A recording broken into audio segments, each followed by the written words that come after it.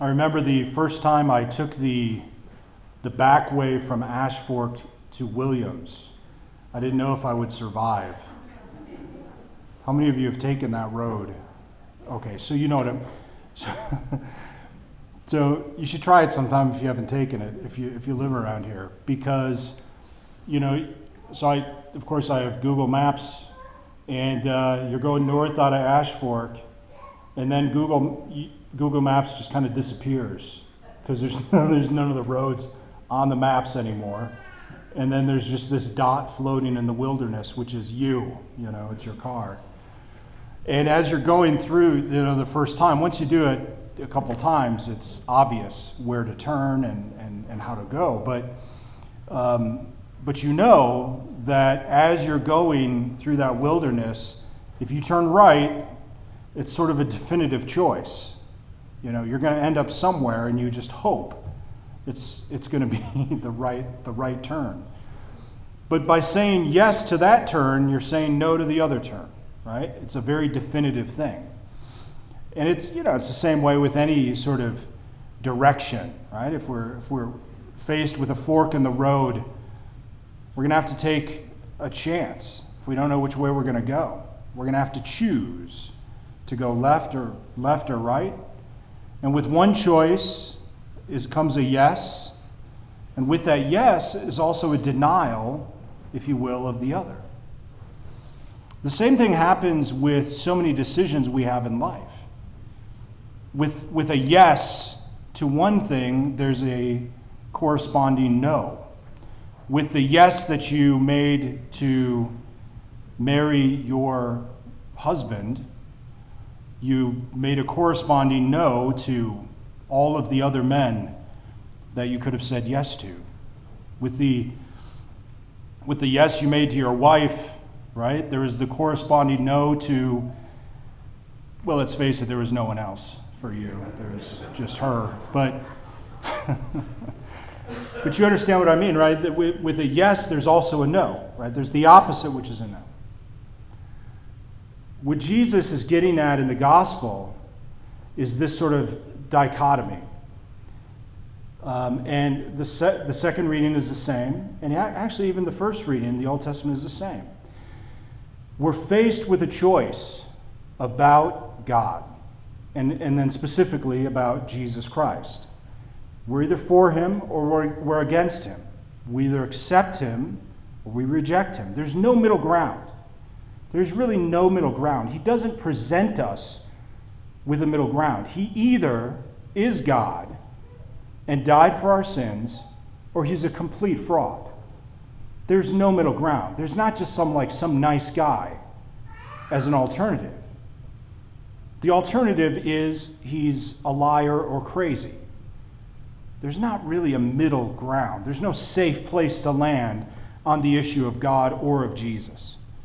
Because God has made too many claims.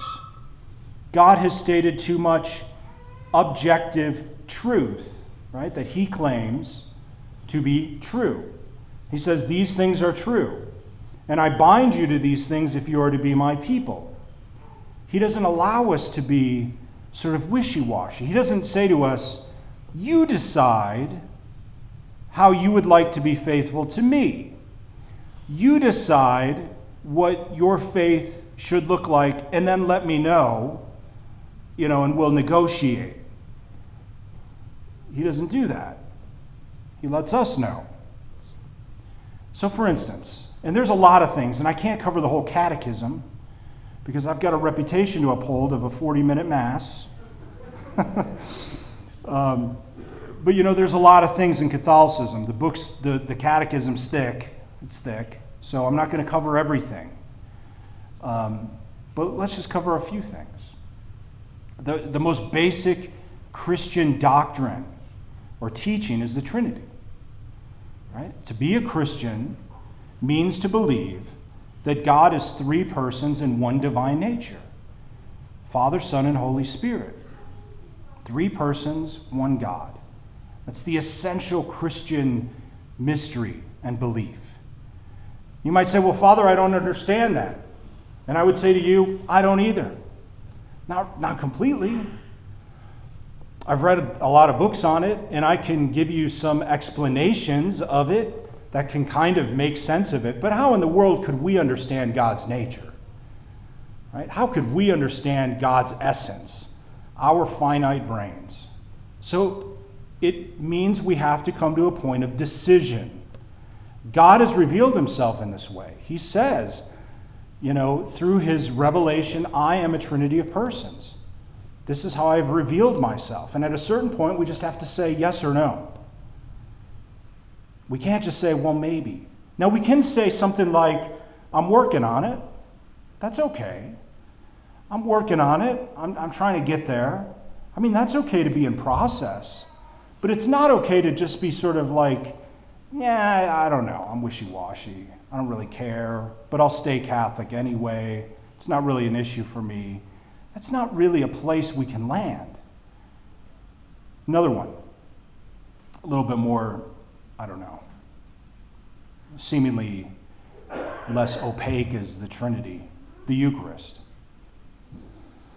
The Catholic Church does not say that it's up to the individual believer to determine whether or not the bread and the wine are transformed in the body and blood, soul, and divinity of Christ. That is not what the church says. The church says it happens whether you believe it or not. The church says it happens whether I believe it or not. As long as I do it the right way and with the right intention to do what the church intends, as long as I do it, it happens objectively because of what God has done by making me a priest. Right?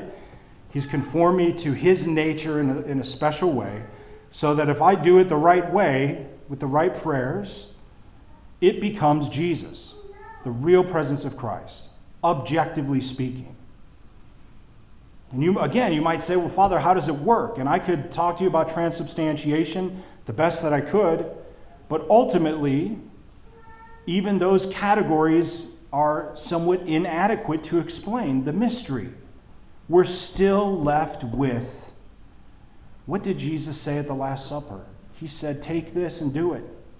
This is my body. This is my blood. And what did the apostles do? They did it. They believed it. They did it. They handed it down. And then we have a decision to make. Do we believe it? Do we say yes? Or do we say no? And we really can't, there's not really a middle ground as Catholics. Not on that.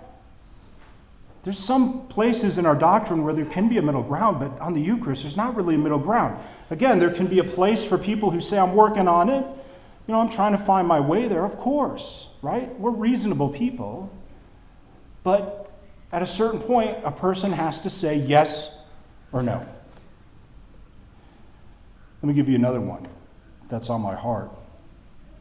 A Catholic cannot look at the issue of the unborn and say that the unborn does not have a right to live.